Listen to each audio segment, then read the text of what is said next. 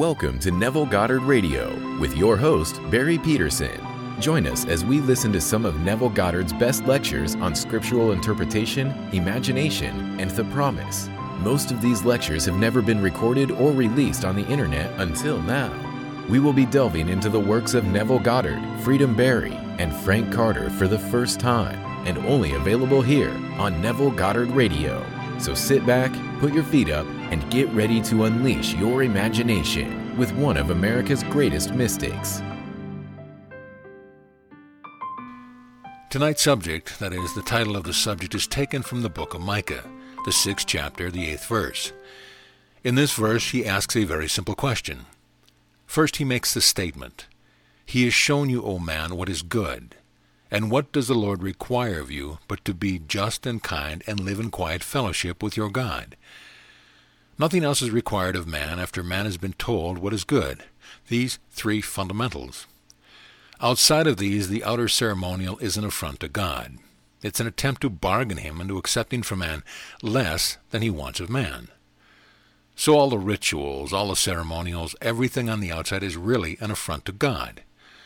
All he asks of us is to be just, to be kind, and to live in quiet fellowship with our God.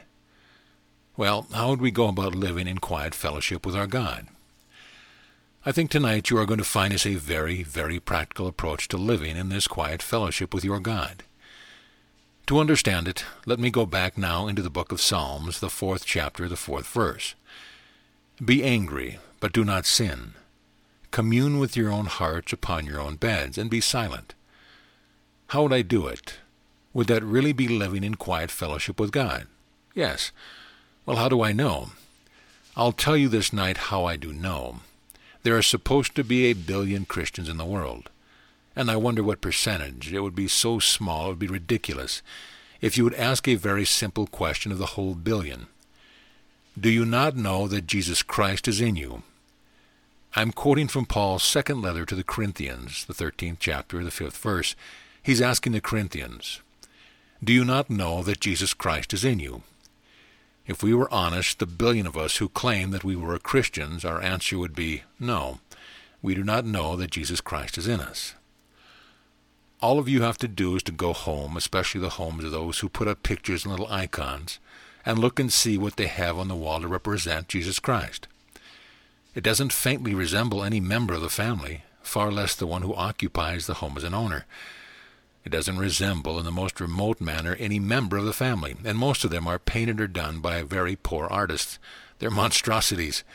But there they are, all over the walls, all over the place, in all these homes that call themselves Christians. They do not know that Jesus Christ is in them. Tonight you do this in a simple way, for I am speaking from experience. You are told to be angry, and the word translated angry is perturbed or enraged. So something disturbs you, burns you up. But do it in the seclusion of your bed. Do it in the silence of the night, the darkness of the night. Let it off your chest. You're required to help someone, and that someone has been helped, and then they go back and go back 100 times, and you are made aware of their falling back. How often, Lord? 70 times 7, Matthew 18:22. But get it off your chest. Tell them exactly what you think, and then do not sin. These are the words, be angry but sin not, Ephesians 4:26. Sin is missing the mark. Sin is having a target and failing to hit it. You have a goal in life, either for yourself or for another, and if that goal isn't reached, well, then you've sinned. So be angry, but sin not. Then comes the technique. Commune with your own hearts upon your own beds, and be silent. So after you've gotten it off your chest, you bring into your focus once more and see him as he ought to be seen, hitting the mark. You bring about your inner conversations either with this individual or with others, implying he, she, or they have realized the goal regardless of what the goal is. If you now put into your picture that you are kind, would you like it to be done to you? Yes. Well, then that's right. That's one of the fundamentals. Is this now just? That's just. You can forgive sin and you must be kind. And now live in quiet fellowship with your God. Well, am I communicating with God? I am. Well now, do I know that what I am doing now is really seen by God?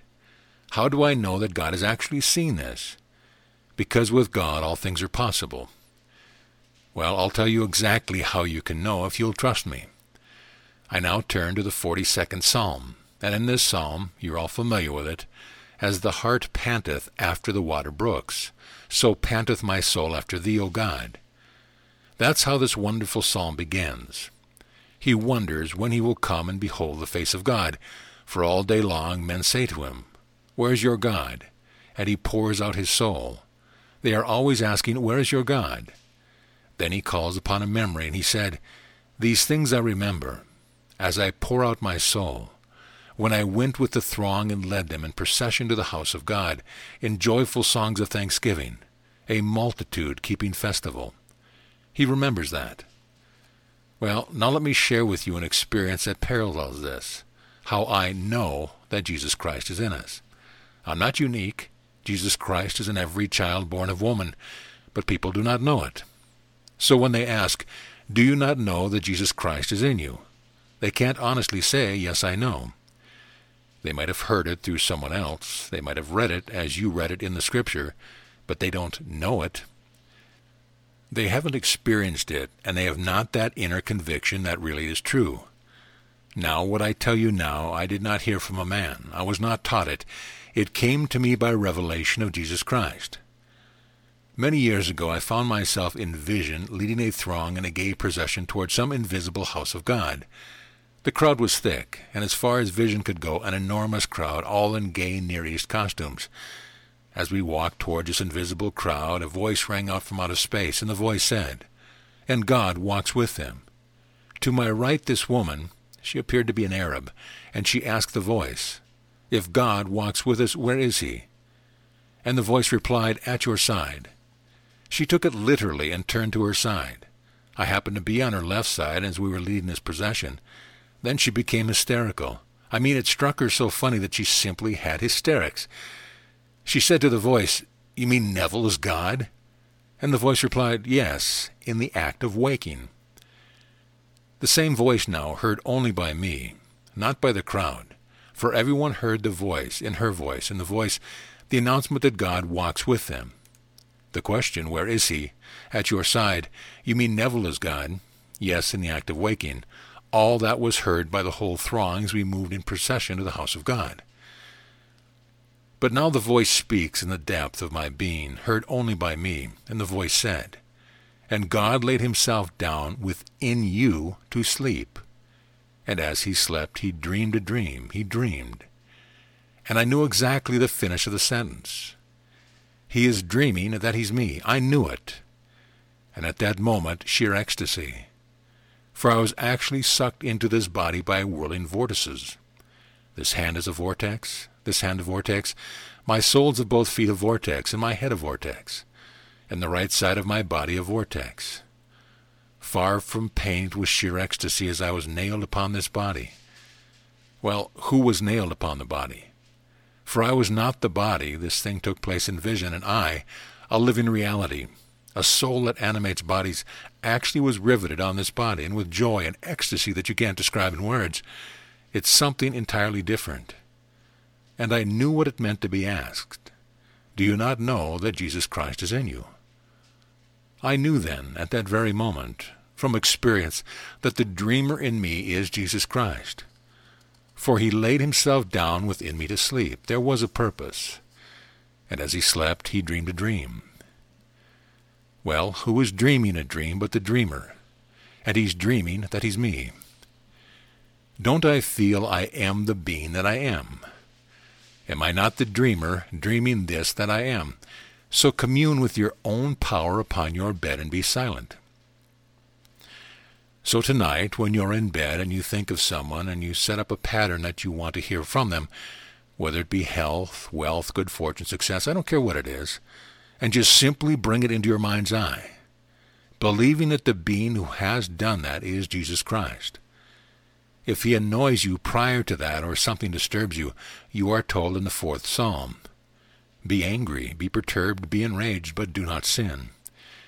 In other words, get it off your chest, but sin not. The next stage is now to set up the pattern once more. You took a picture and you either overexposed it or maybe destroyed it after it was realized. Can't find it now.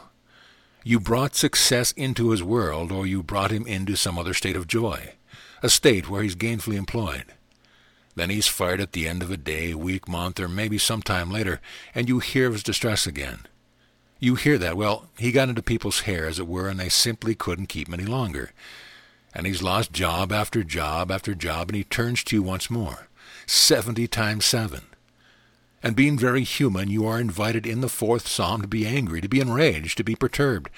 But now do not sin. Right after it gets off your chest, then go. Who is doing it? Jesus Christ is doing it.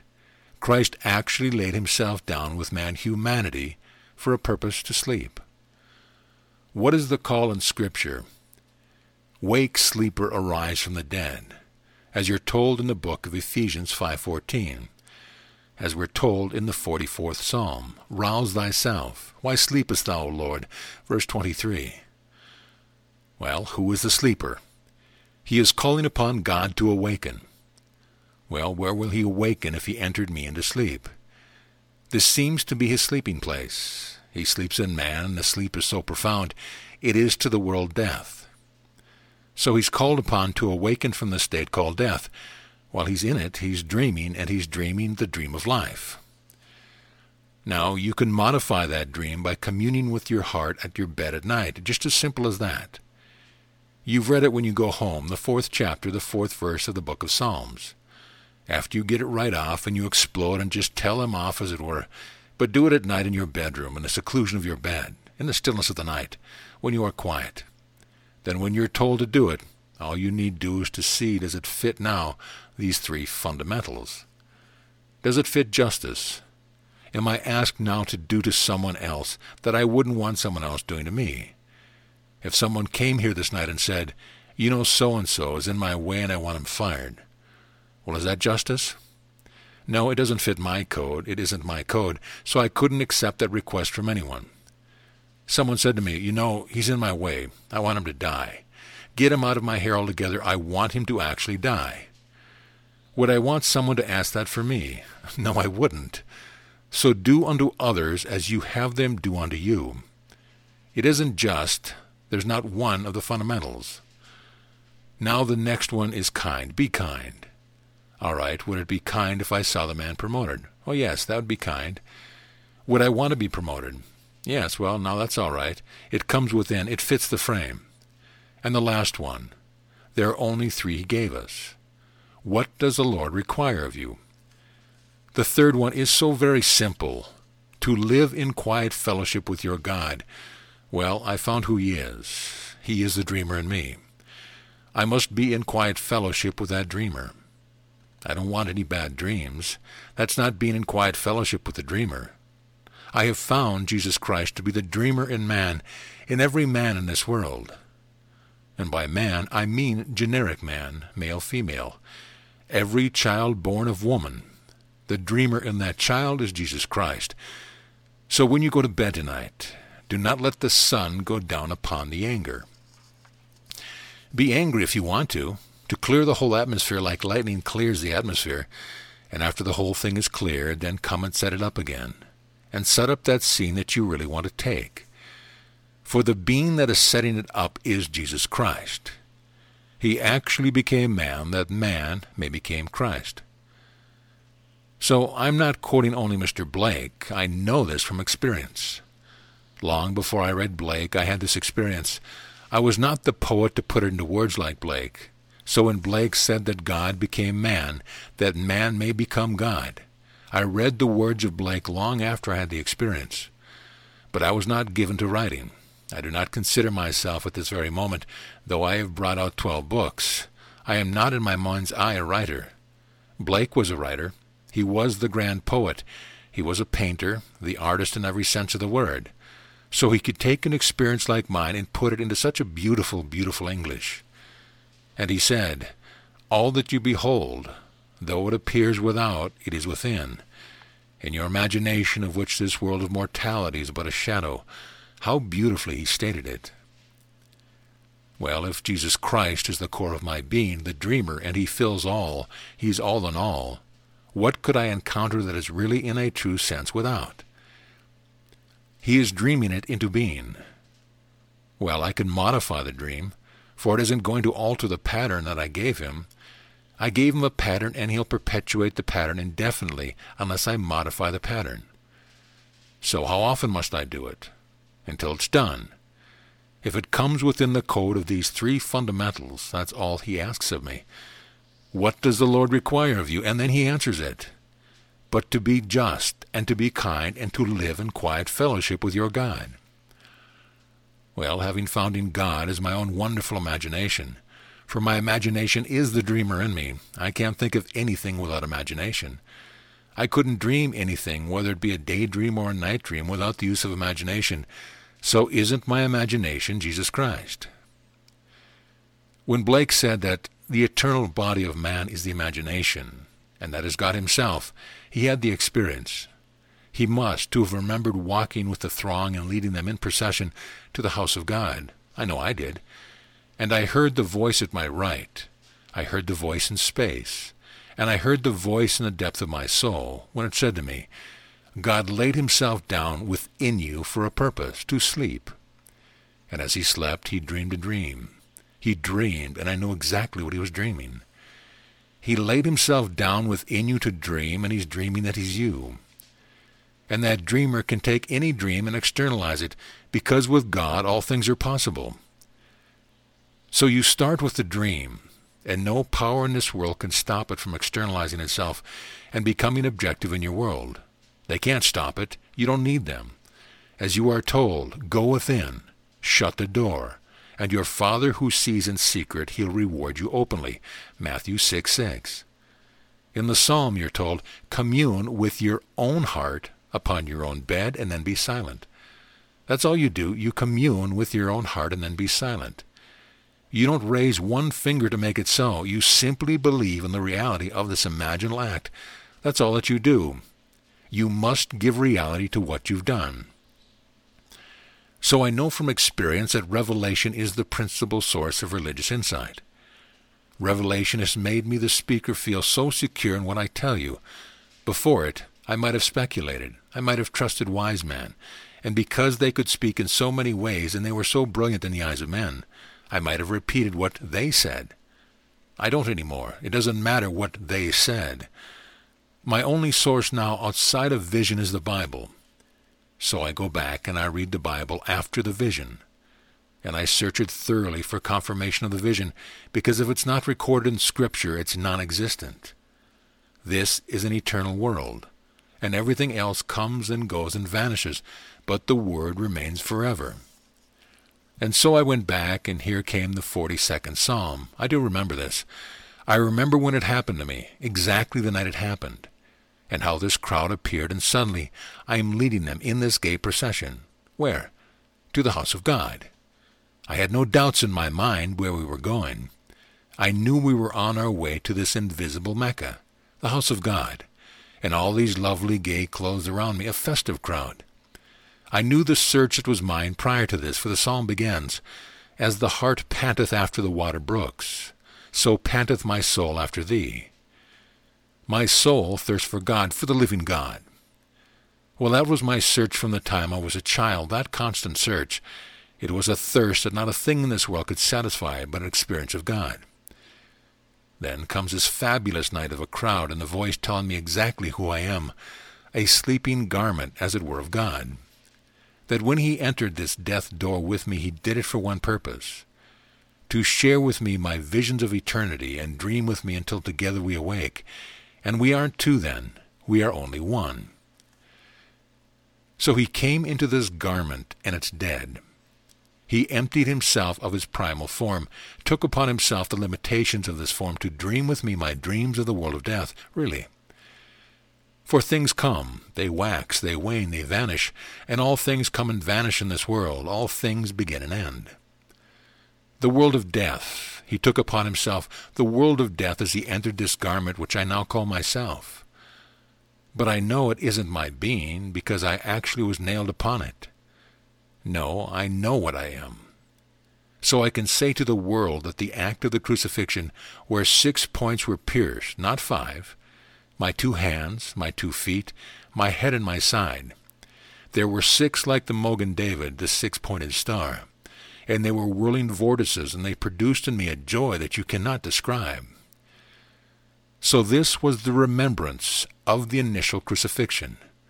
For we are told, if we have been united with him in death like this, we shall certainly be united with him in resurrection like this. Romans 6:5.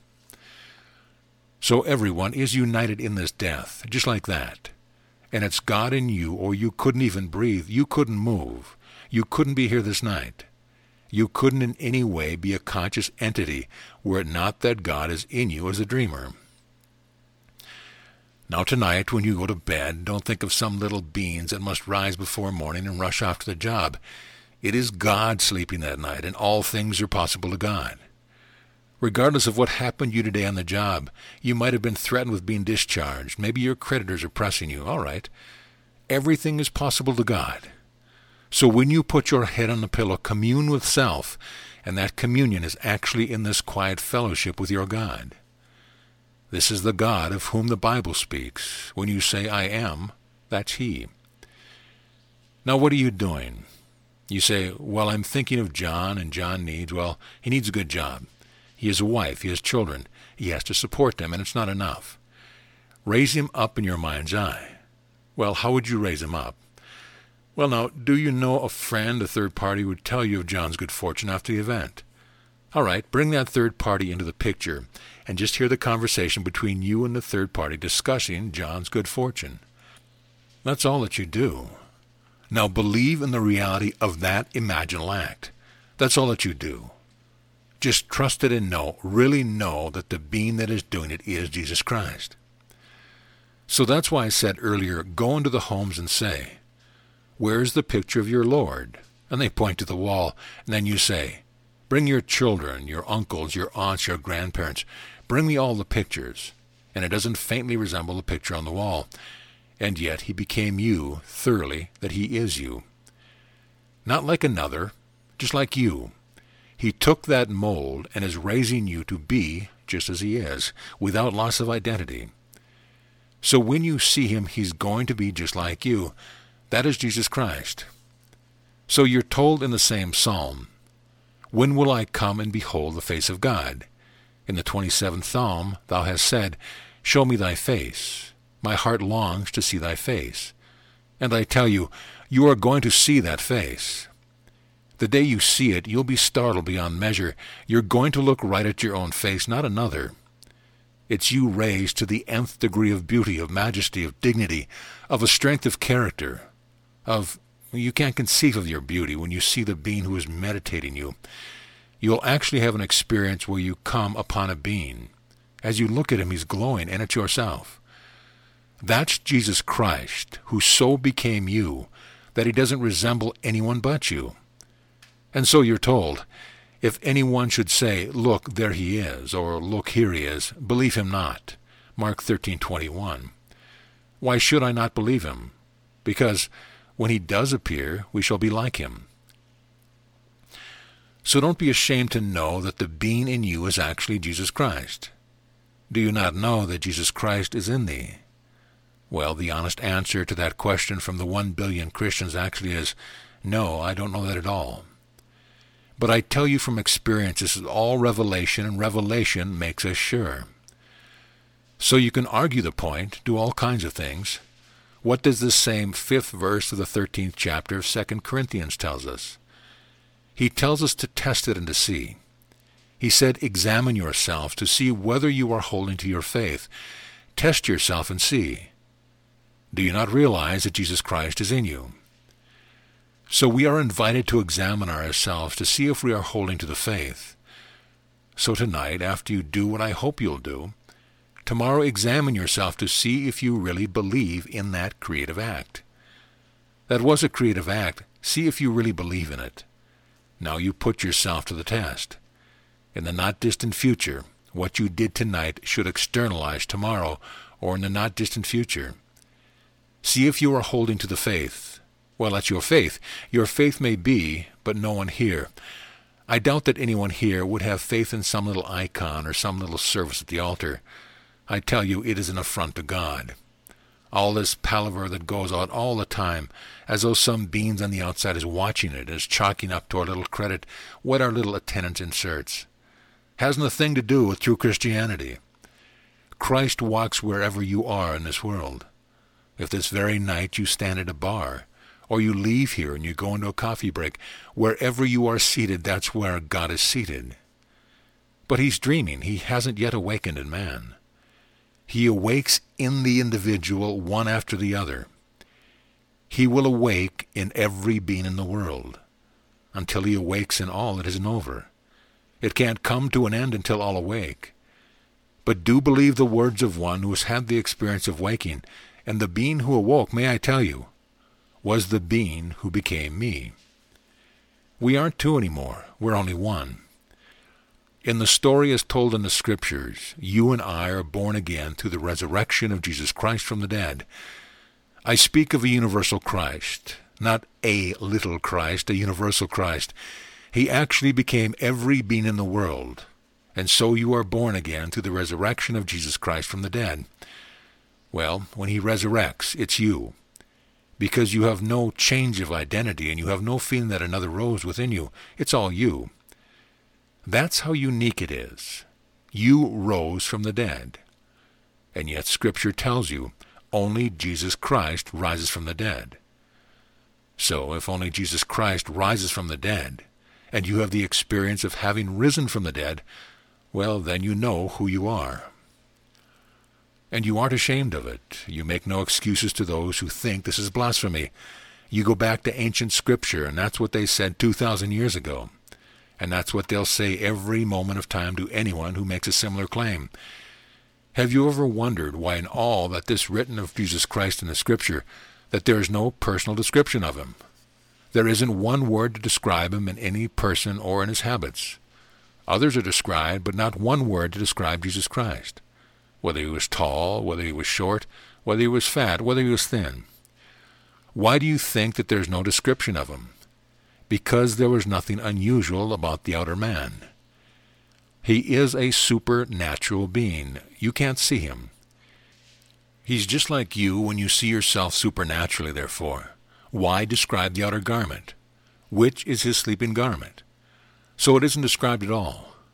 More words are written about Jesus Christ than about any man that ever walked the face of the earth. I don't care who may have these biographies. There is nothing said about our great Lincoln, or go back beyond Lincoln. Go back to the early characters. Nothing is said of any character that faintly comes to what is said of Jesus Christ, and yet no description of him.